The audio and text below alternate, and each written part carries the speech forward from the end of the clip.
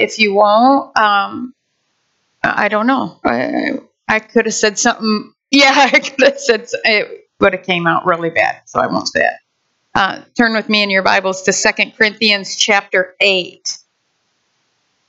2 Corinthians chapter 8.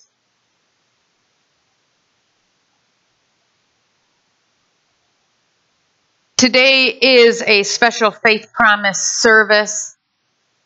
We'll be presenting at the end of the message an opportunity for everyone to be involved in fulfilling the vision of this 250-seat sanctuary at the close of the message. Like Crystal said, we'll be bringing them up and putting them in these glass offering jars. Both our offering, our special offering, and our Faith Promise cards. Make no mistake, our vision at Cornerstone is not just to build a bigger church. It's not to lift our name up, but to lift up the name of Jesus. He said that when we do that, he'll draw all men onto himself.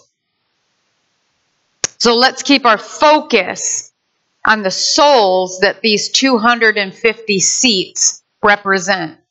The 85% unchurched in our county, your friends, your family members who need a place to hear the message of hope and healing. That's what this sanctuary represents. The title of today's message is Giving is the Language of Love. In 2 Corinthians chapter 8, begin by reading in verse 1. It says, "And now, brothers, we want you to know about the grace that God has given the Macedonian churches. Out of the most severe trial, their overflowing joy and their extreme poverty welled up in rich generosity. For I testify that they gave as much as they were able and even beyond their ability. Entirely on their own, they urgently pleaded with us for the privilege of sharing in the service to the saints. And they did not do as we expected, but they gave themselves first to the Lord and then to us in keeping with God's will. So we urged Titus, since he had earlier made a beginning, to bring also to completion this act of grace on your part. But just as you excel in everything, in faith, in speech, in knowledge, in complete earnestness, and in your love for us, see that you also excel in this grace of giving." Father, we thank you for your word right now. We ask that you open our hearts, open our minds, open our ears, Lord, to hear and receive all you have for us today in this message, in this word, the seed planted in our heart that we trust will produce a harvest of righteousness. Lord, that will not just affect our life or our family, but this culture, this world, our county, God. In Jesus' name, amen. One of the biggest, if not the biggest, deception is the belief that your Christian walk has nothing to do with giving.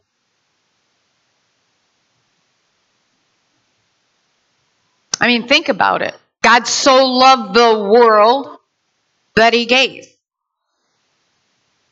I mean, simply speaking, Jesus said in Brenda translation, you have an obligation to give freely. Why? Because you have been given to freely. Everything we have has been given to us. So why do we think? I mean, come on. Don't we correct our children when they start grabbing a hold of their own toys and won't share? And start, mine. Or they start pulling things out of your hand, demanding that they want it. Why? Because it's not theirs. It was given to them. So we start teaching right away at an early age. Give, share. It's good to give. I mean, Aubrey's 2 years old, and you have to correct her and help her understand. And I say it all the time. It's good to share. It's good to share.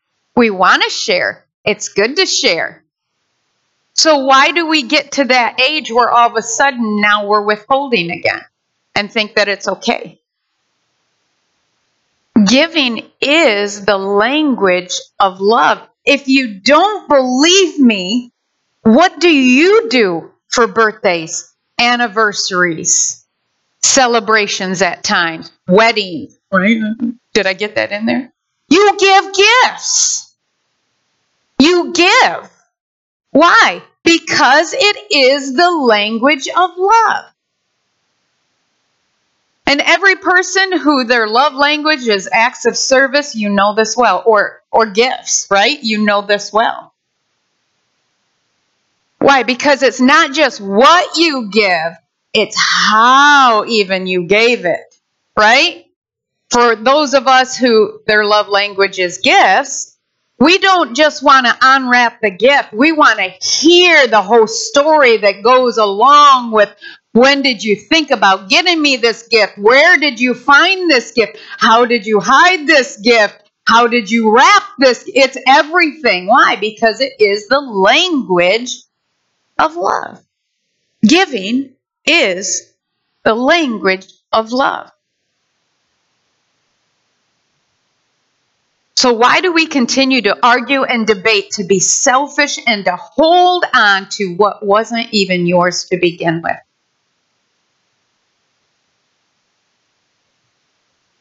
I mean, have you ever spoken to a Christian that doesn't believe in giving?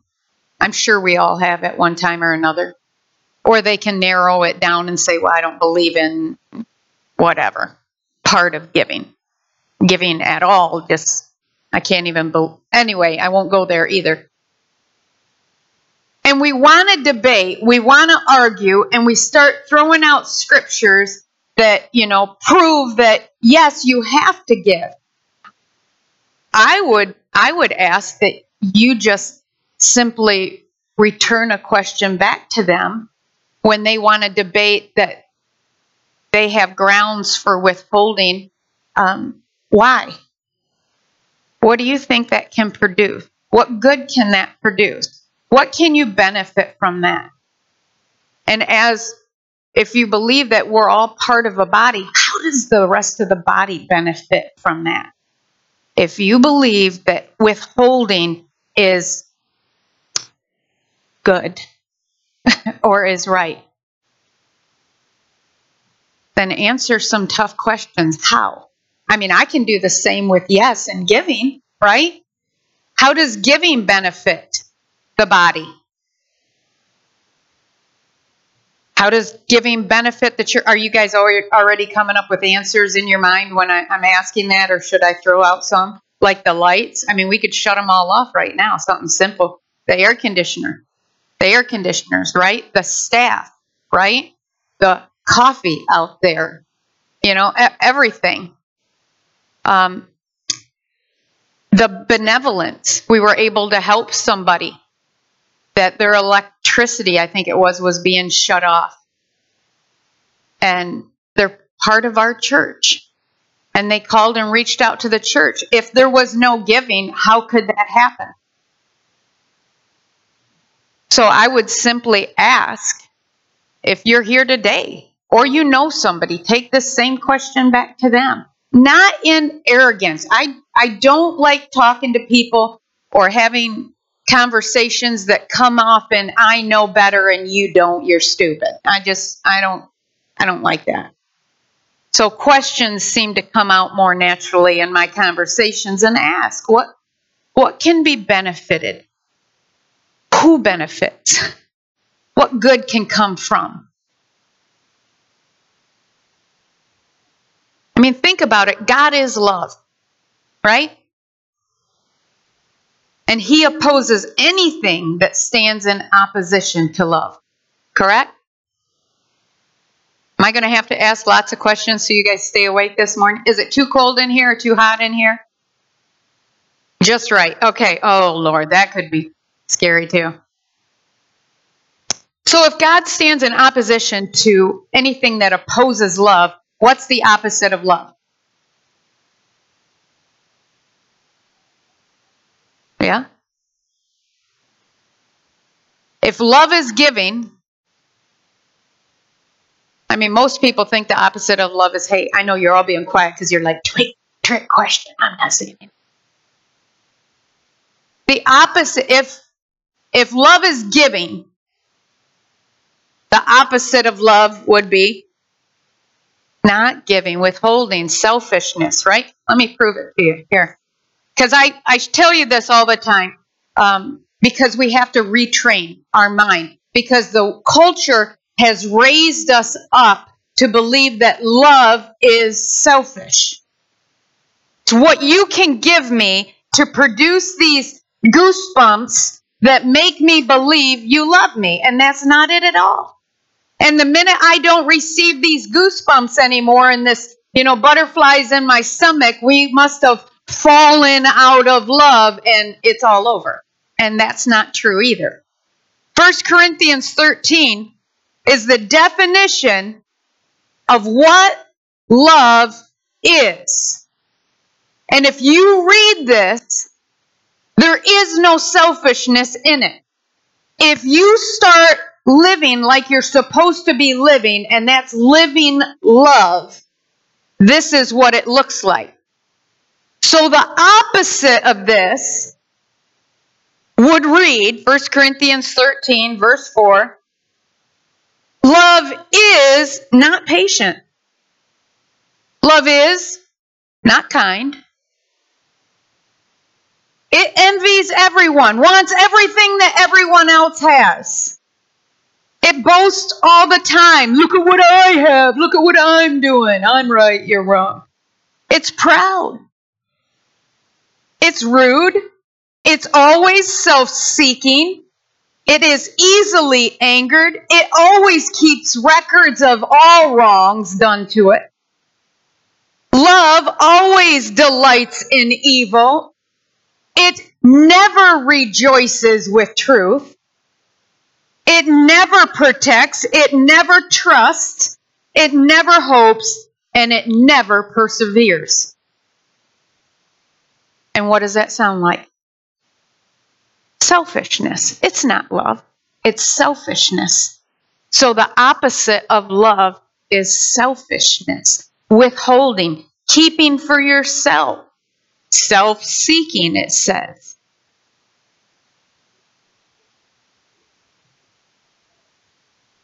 Selfishness robs you of love.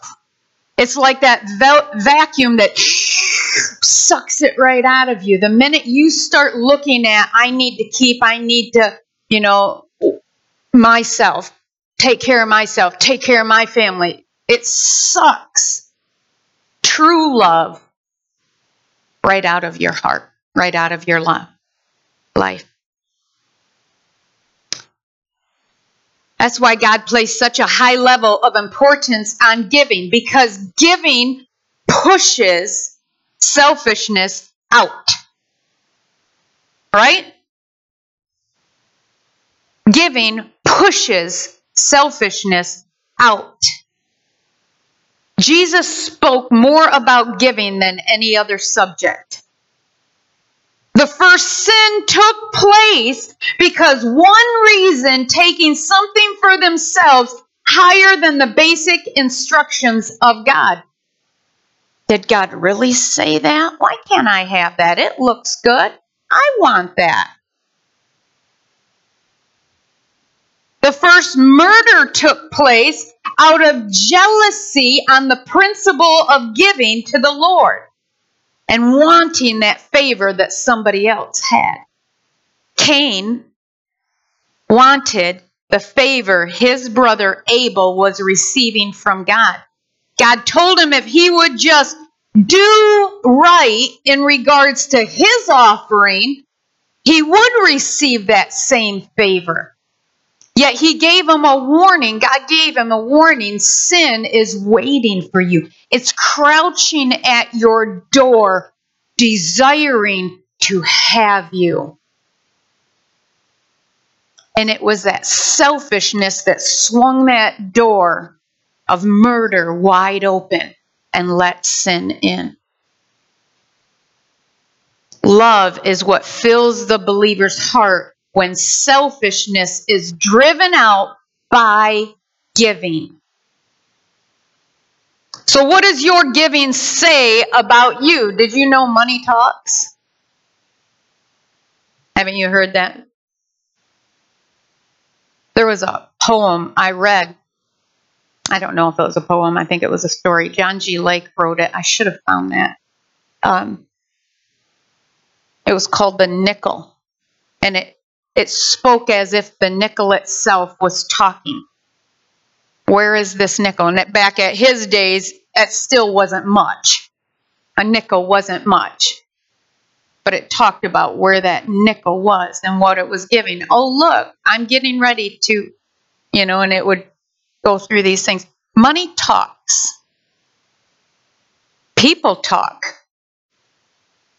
People talk more about money than any other subject too.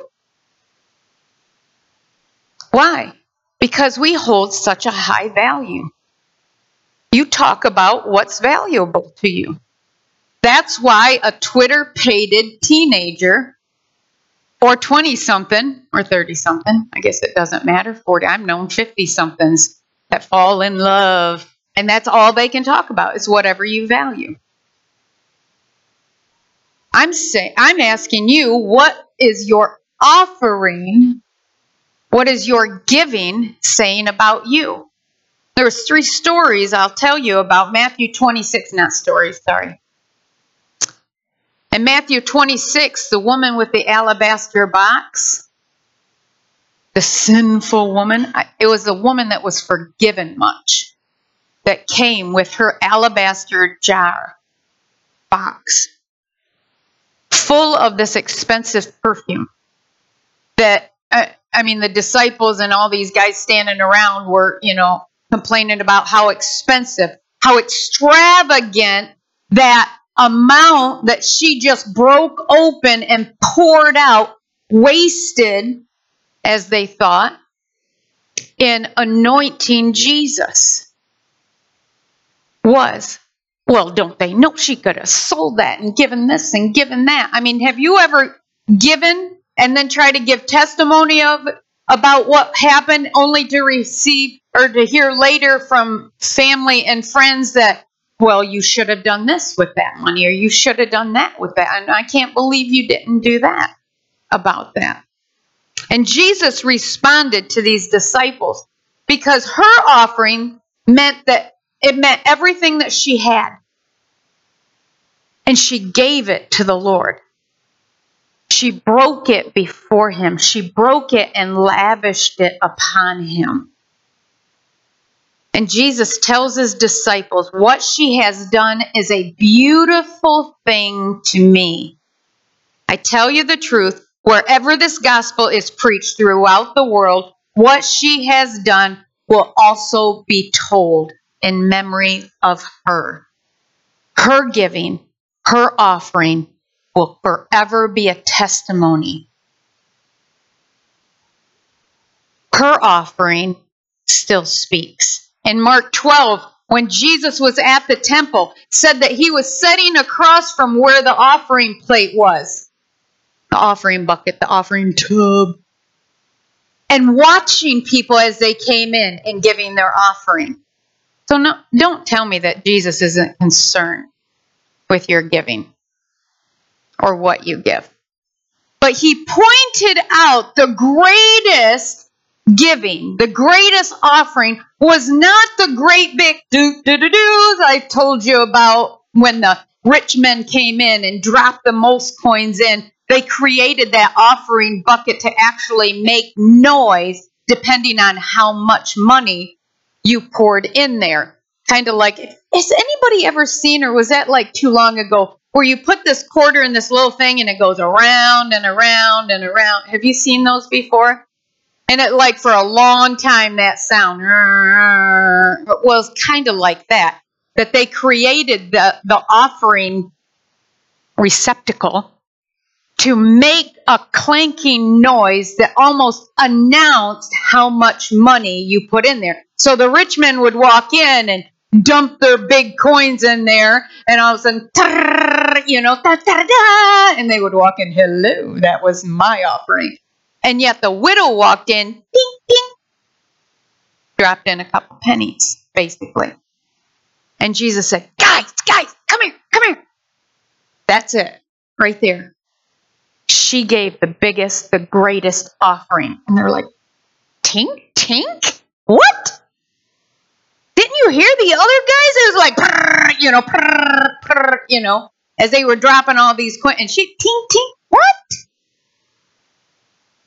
And listen, Jesus said, because they gave out of their wealth, but she, out of her poverty, put in everything, all that she had to live on.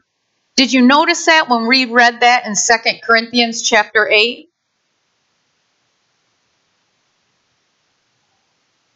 That it said in there, out of the most severe trial, their overflowing joy and their extreme poverty welled up in rich generosity.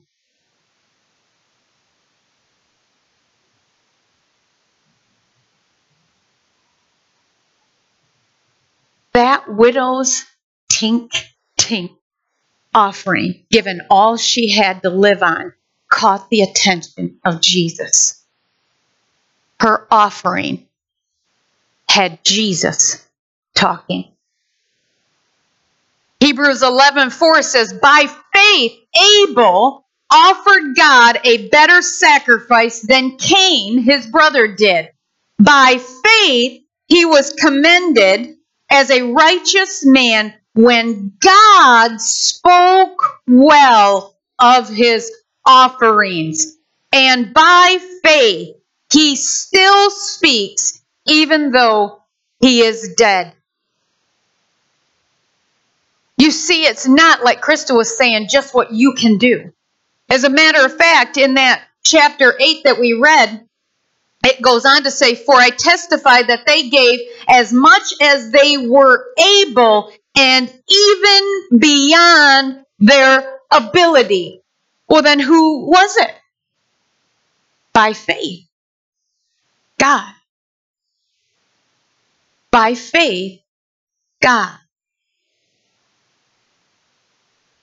3 times in that one verse, it says in Hebrews 4, by faith, by faith, by faith. You cannot say you love someone and not trust them. You know, and let me just throw this back for a second. I hope I don't chase rabbit trails. But when Brian and I was going through our hard times, I'll say it that way, that was one point of contention with me over and over again. And to the counselor, I would throw it back in their face. To the pastor, I'd throw it back in his face. That I cannot trust. How can I trust? How can I trust? How can I trust? How can I trust? Because they were saying, you know, I'm looking at 1 Corinthians 13, and that was the one I stumbled over all the time. But you cannot say you love if you don't trust. See, it's the world's way to put limits and restrictions on love. Well, I'll love you if. You got to earn it. Right? That's not God's way. By faith. By faith. In your giving, if you just do what you can do, where's God needed in that? Where's the faith? God commended Abel in his offering because he offered the first. The first. He didn't pay all of his bills first, eat all he could first, and then looked at what was left over and said, oh God, here's an offering to you. Where's faith in that? By giving that first part, he said, God, you're who gave this to me in the first place. God, I don't know what will come of the rest, but I still give you the best. By faith, by faith, by faith. And that's what Cain was jealous over, was the favor that God was showing to his brother Abel, because Abel trusted, by faith, trusted God with the first, with the best. Here it is, Lord. Here's my life. Same thing that woman did. Everything she had, same thing the widow did. Everything she had, by faith, I give it to you. And then the wellness, the wellspring, I should say, of God's favor and goodness and provision and blessing upon their life came after that. And the first one, Jesus said, everyone's going to be talking about your gift, your offering of that alabaster box, that expensive perfume that represented all she had. Jesus told his disciples right in the temple, pointed at that widow and said, that's it. That's it, guys. Teach this, teach this, teach this. It's not out of your wealth. It's not out of your abundance that when you give, it's noticed. But it's when you give out of, like they said in the chapter 8, out of extreme trial, out of extreme poverty. What? Their joy welled up in them to be able to. It went on to say that they urgently pleaded with the privilege to give. Why? Because they knew that there was grace. Remember what grace is?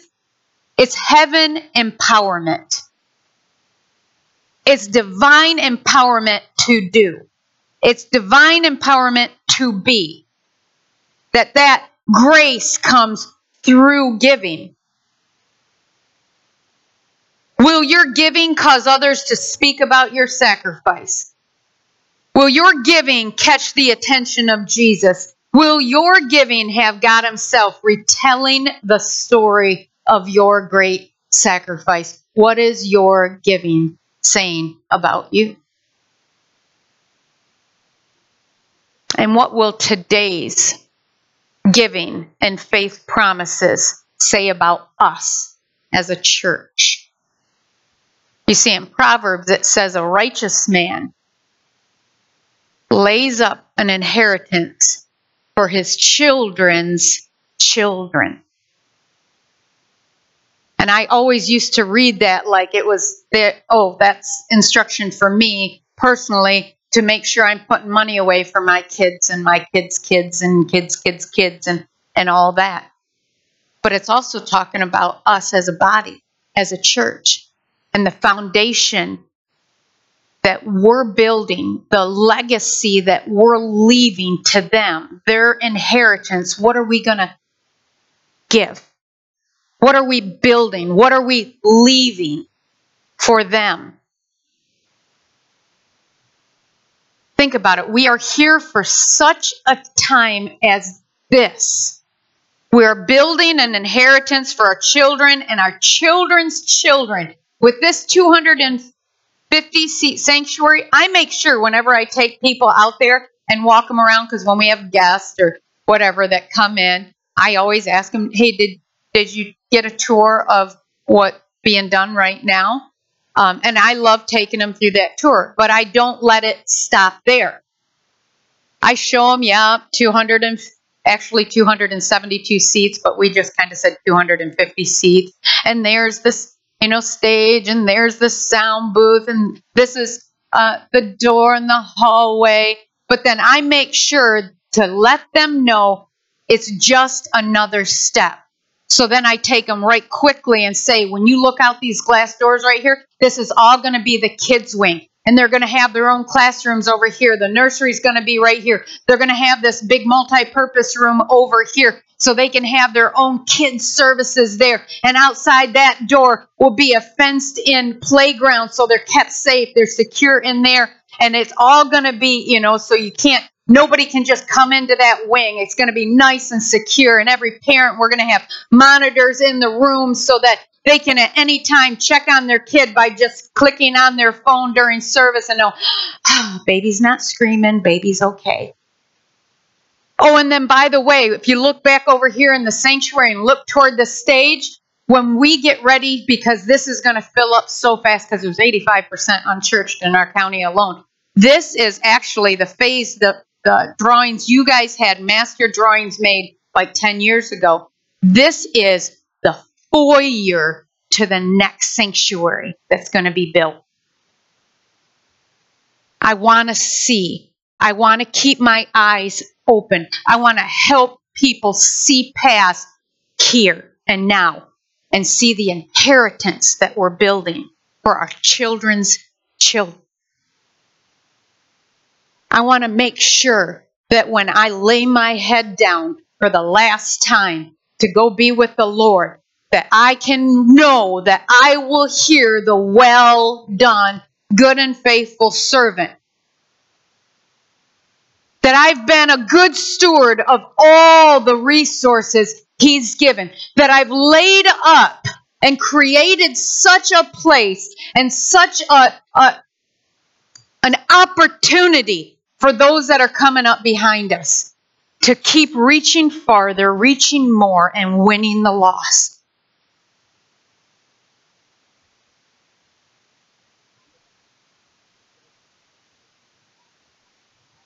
See, so many prophecies have been foretold of where you and I are standing today. Let's not let those prophecies go unfulfilled. Think about Israel. God brought them out of Egypt. I think it was supposed to be like a 40-day trip from Egypt to the promised land. And yet God took them in such a way. And then when they finally got, why? Because He was trying to work out of them their slave, their poverty mindset. And bring into their mind and into their, work into their culture, if you will, that we are king's kids. Before they got into the promised land. And then they got right up to the promised land. And what kept them from entering it? Doubt. Unbelief. We can't do that. What are you talking about? There's giants in that land. There's debts this big. There's this much money that still needs to be raised in that 250C sanctuary. We can't look around. We can't do that. Do we want to be the generation that has to die away because we can't believe God? See, Israel had to be rerouted. Why? To wait for that generation of doubters and unbelievers to die before they could enter the promised land.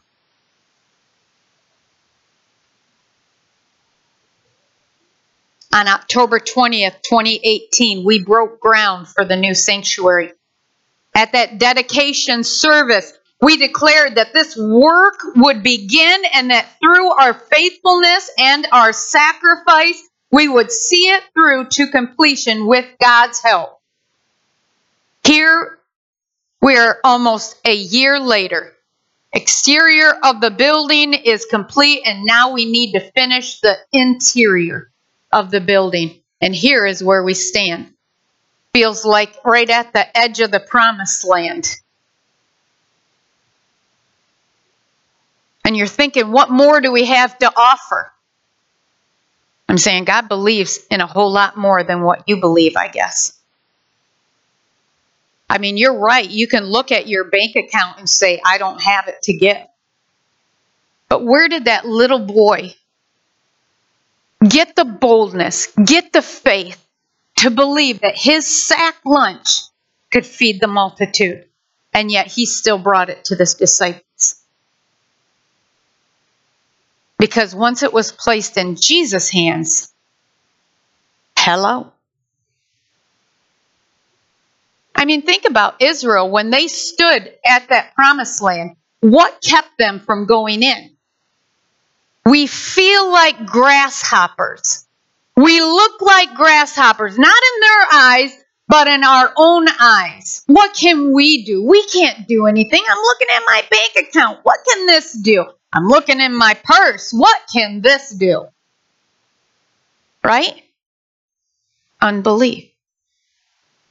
So when we see the mountain before us, when we see the 250-seat sanctuary in front of us, and we look around today and think, what? Let that extreme trial, let that extravagant, poverty, is that the words that he used? No, he said, out of the most severe trial, their overflowing joy, and their extreme poverty welled up in rich generosity. Why? By faith, by faith, by faith. They trusted God. And so the boards asked me to put out before you so you know. Again, I did the best I could last night quickly.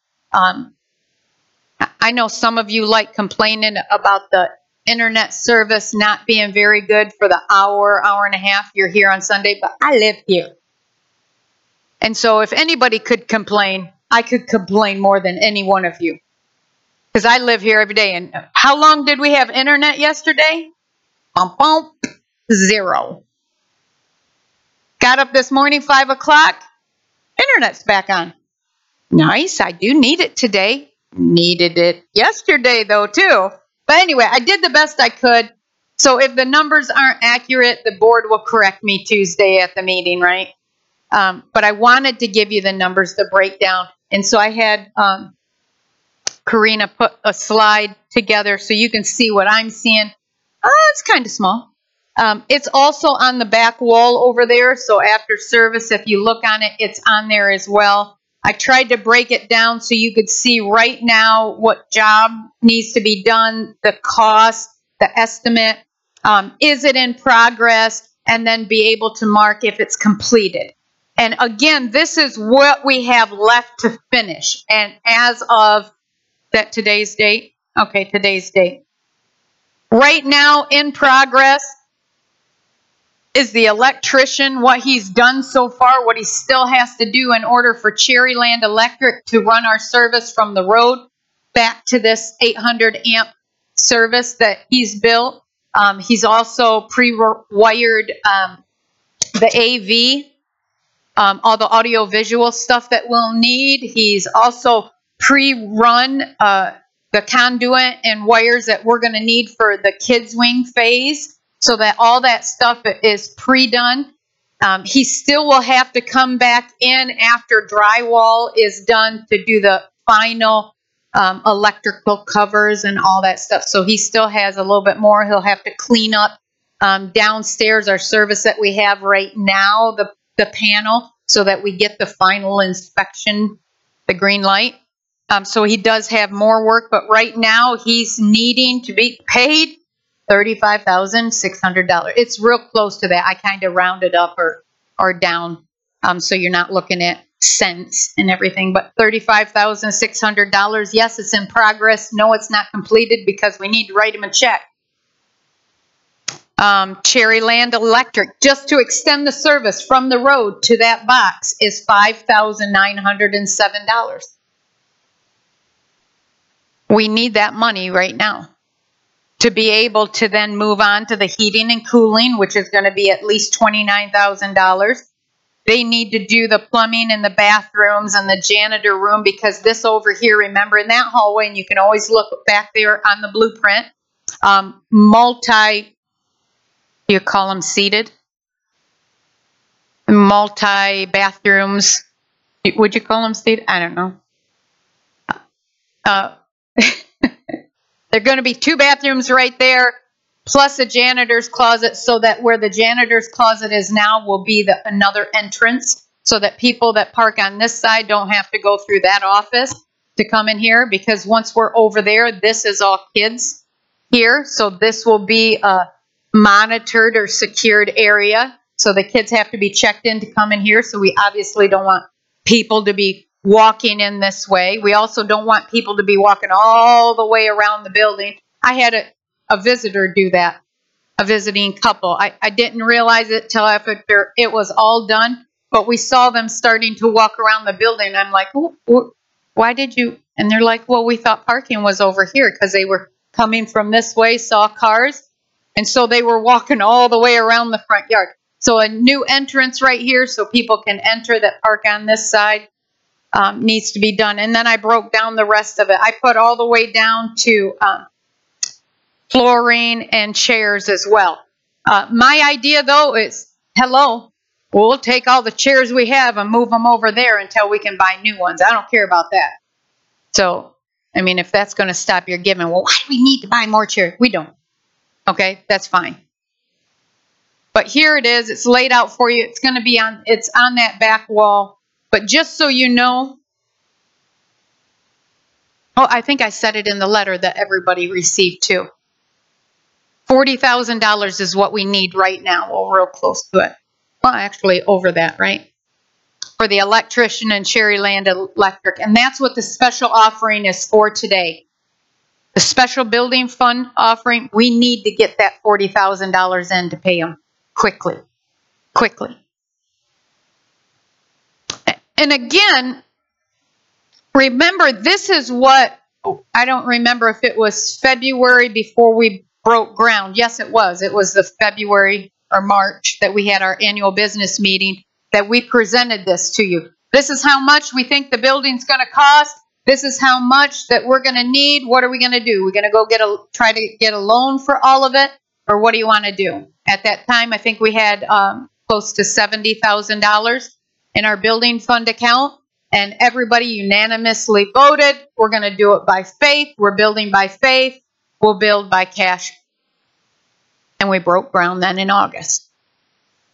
And so that's what this means.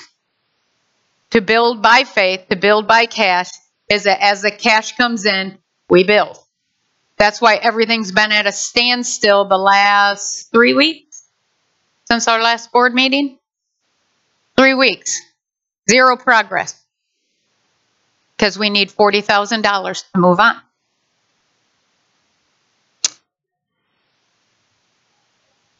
So these faith promise cards that you're all holding are not, like Crystal said, what you can do. Let me give you a little bit of instructions before you fill out the card what a faith promise is. By telling you what it is not. It is not a contract. It is not something that only you can do. It is, in fact, a promise that God, I'm going to stand in faith, believing that you and I together, me doing my part, you doing your part, can agree and believe for this amount. Whether it's broken down by the week, by the month, or one lump sum. It's up to you. It helps the board be able to understand where your heart is in building. By where your treasure is. Does that scripture sound familiar? I think I wrote it down. Matthew 6:21, for where your treasure is, there your heart will be also. We look at these as a board to know where your heart is. Is everybody all in? Is everybody all for? Are we really believing God can do this through us in our faithfulness? It helps us make those determinations. This is not about equal gifts. So it's not, let's sneak a peek at our neighbor and see what they wrote down. But it is equal sacrifice. See, to the woman with the alabaster box of expensive perfume that her gift, her offering, could have been in the thousands. The widow with her couple pennies. See, it wasn't that their amounts equaled each other, but their sacrifice did. One gave all she had, the other one gave all she had. So their sacrifice were equal. So that's why I put down there not equal gifts, but equal sacrifice. In 2 Corinthians chapter 8, we go on to read in verses 10. Paul goes on after he said, see that you also excel in this grace of giving. Verse 10, he says, and here is my advice about what is best for you in this matter. Last year you were the first not only to give, but also to have the desire to do so. Now finish the work, so that your eagerness to do it may be matched by your completion of it according to your means. For if the willingness is there, the gift is acceptable according to what one has, not according to what one does not have. Verse 13, our desire is not that others might be relieved while you are hard pressed, but that there would be equality. When is there equality? When everybody's doing their part. Not equal gifts, not equal amounts, but equal sacrifice. I mean, think about this. If we are all in one of these boats where everybody was rowing and one person is sitting back with their feet up, saying, well, everybody else is rowing, why do I have to row? Wouldn't there be just a little bit of animosity there? I know some of us would want to take our oar and kind of spur that brother on to love and good works, right? It's not so that, oh well, the rich ones in the church will give, so I don't have to do anything. No. So that everyone is doing their part. It's called, I mean, I could preach a whole message just on, it's called synergy. It's when all the parts give sacrifice equally, not in what they do, but how they do it. Their belief, their faith, their sacrifice. Not equal gifts, but equal sacrifice. And 3, like I'm saying, it must be filled out in faith. It has to have faith. If it's just what you can do, then it's not done in faith. Commit to do what you can do, but also factor in what only God can do. That's faith. And yes, by faith, it means it will cost you something. It should cost you something, or it's not faith. It's not a sacrifice if it doesn't cost you something. I mean, David said, remember when there was a plague that broke out? Actually, he asked for it. I won't get into that whole story, but God said, you're disobedient. I'll give you 3 choices. Choose behind door number 1, 2, or 3 what your punishment is going to be. You ever do that to your children? Oh, bless you. You ever do that to your children? Yeah, I see it. Yes, all right. Some mother back there. All right. Yes. Hey, guess what? Here's your punishment. You choose one of the 3. Well, same thing with David. His disobedience, God said yes, and he did repent. God said, well, there's still a punishment for your disobedience. Here's 3 choices. And so he chose the one that would last only 3 days, but the 3 days it was a plague, and it was like wiping out hundreds of thousands of people. And he cried before the Lord and said, I was wrong. I shouldn't have taken that. I was the one that was disobedient. Put it back on me and my family. And so God relented, had mercy, but he said, you're going to go to that place where this angel of death was last at when God stopped him and said, sacrifice and offering there. on that threshing floor. And when David showed up, King David and all his entourage, right, showed up to this man's house, he didn't know what was going on. And David says, I want to buy your threshing floor to build an altar, sacrifice to God. He's like, hey, have it, keep it. It's yours. Whatever. Take all my wood, take all my animals, it's all yours. And the king says, no way, man. I can't sacrifice and give an offering to the Lord that doesn't cost me something. Why? Me. A sacrifice, the word itself means it's sacrifice. It's going to cost you something. That's where faith steps in. So today, as you're holding your faith promise card, I want you to ask God right now in the quietness of the room, which sometimes is too quiet. Ask God, what are we going to do, Lord, together? What's my part, Lord, together with you? And take a couple minutes right now and fill this out. The board needs these. I'm sorry. It's not something, and that's why we wanted to get the letter out to you and get these cards out to you. And I hope we had everybody's mailing address and you had these cards ahead of time. But we have a board meeting on Tuesday, and we have to make a decision on what we're going to do to complete that new sanctuary.